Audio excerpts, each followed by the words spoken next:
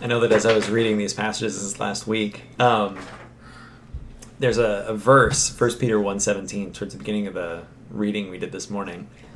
It said, "If you invoke as Father the one who judges all people impartially according to their deeds, live in reverent fear during the time of your exile."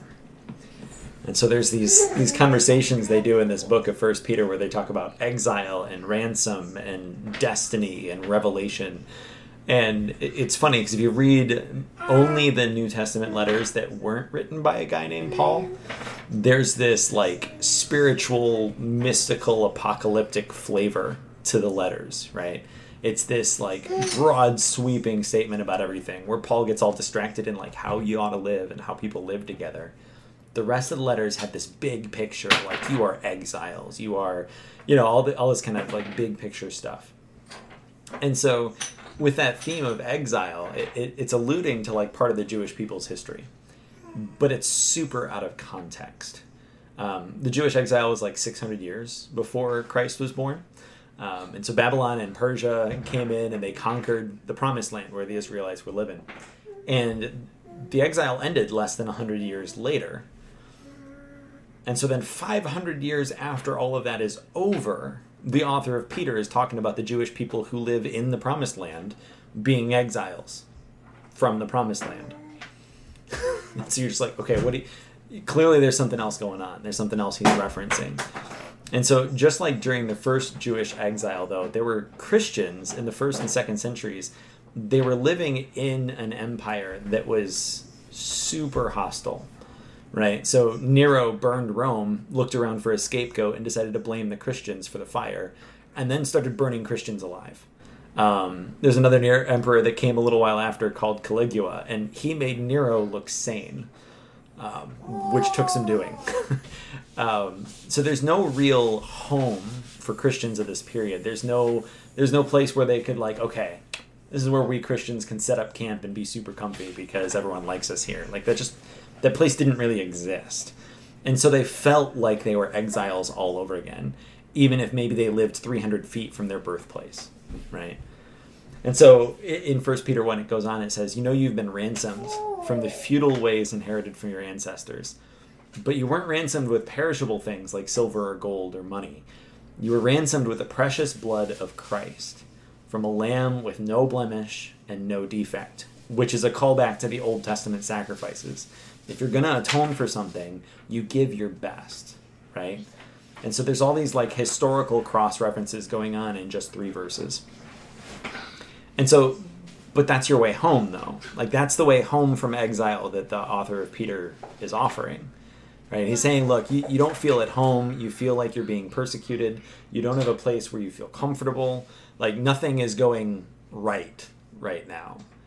But you've been ransomed by the blood of Christ because he was this lamb without blemish or defect. And so just like those early Christians, I feel a little solidarity right now. I am not going to say that I am being persecuted anywhere near to the same level. But lately, especially with all the restrictions on who you can talk to and when and where you can go, I feel very out of place. I feel like everything's been turned upside down. I feel like what I thought was like my home and my normal routine has been completely switched up and it's kind of been taken from me.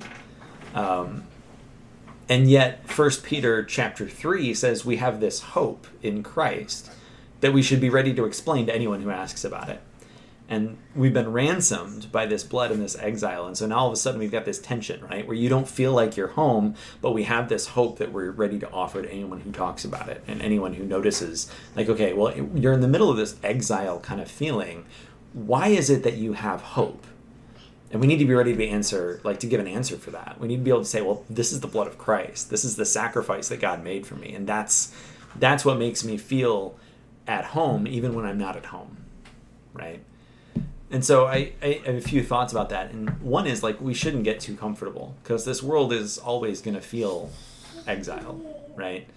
If you ever find yourself totally aligned with your government or people who are in power or large corporations, you're probably doing it wrong as a Christian.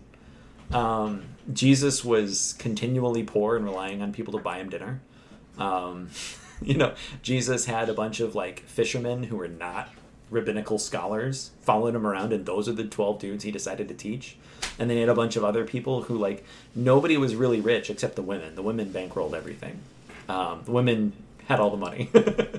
And there was a bunch of, like, guys who just kind of, like, leached off of their purse, right? But yeah, so, like, if you ever find yourself, like, on the side of power where you, like, you have a nice bank account and, like, you're all set up, you might have missed the point. You're supposed to be in exile. That's where we're supposed to be, because the powers and the empires in this world right now are not Christian. They are not Christ-like. And they probably never will be, because Christ-like people don't collect power. That's not what they're about. And so that's not what we should be about. And so if COVID and oppression and injustice and despair are starting to get you down, you can take hope, because they don't get the last word. The ransom has already been paid, right? And so if you're feeling like we're all stuck home because you feel like there's a very real chance that if I leave my home and I get this thing, I'm at risk. And even if I would recover from it, there's a risk that I could pass it to someone and it would hurt them. So, like, there's this very real, like, pervasive fear and kind of just depression going on that is justified. And so we live in this, like, this tension, right? Where we want to, like, acknowledge that, yes, this is actually awful. We don't want to deny that it's bad. But we also want to acknowledge at the same time the paradox that, yes, it's bad, but it's already been defeated. We have already been ransomed. That cost, that price has already been paid, and it's not something we had to do. And so I look forward to, like, the good work that needs to be done. Like, I don't know about you, but, like, yesterday, was it yesterday? 2 days ago? I don't know. I was in the backyard, and all of a sudden I was like, I realized that we were going to get 6 tomato plants, and we had 4 tomato cages. And so I looked in my garage, and I'm like, well, I've got all these tools that my grandpa gave me, and I've got all this, like, scrap wood that they left in the garage when we bought the house. I can build something, right? And so, like, I spent a couple hours in the afternoon building these wooden tomato cages, and I got done, and I looked at it, and I'm like, that was a job well done. I have these super sturdy tomato cages with, like, they look like somebody who knew what they were doing built them. I'm very impressed. So, yeah, it impressed Melanie, so it must be good. And, like, but that feeling, though, you know, like, when you get done doing something that's worth doing, right? Like, that is the simultaneous truth that can live alongside depression and oppression, right? Like, you can say the world and the powers that are in this world, the earthly empires, are terrible.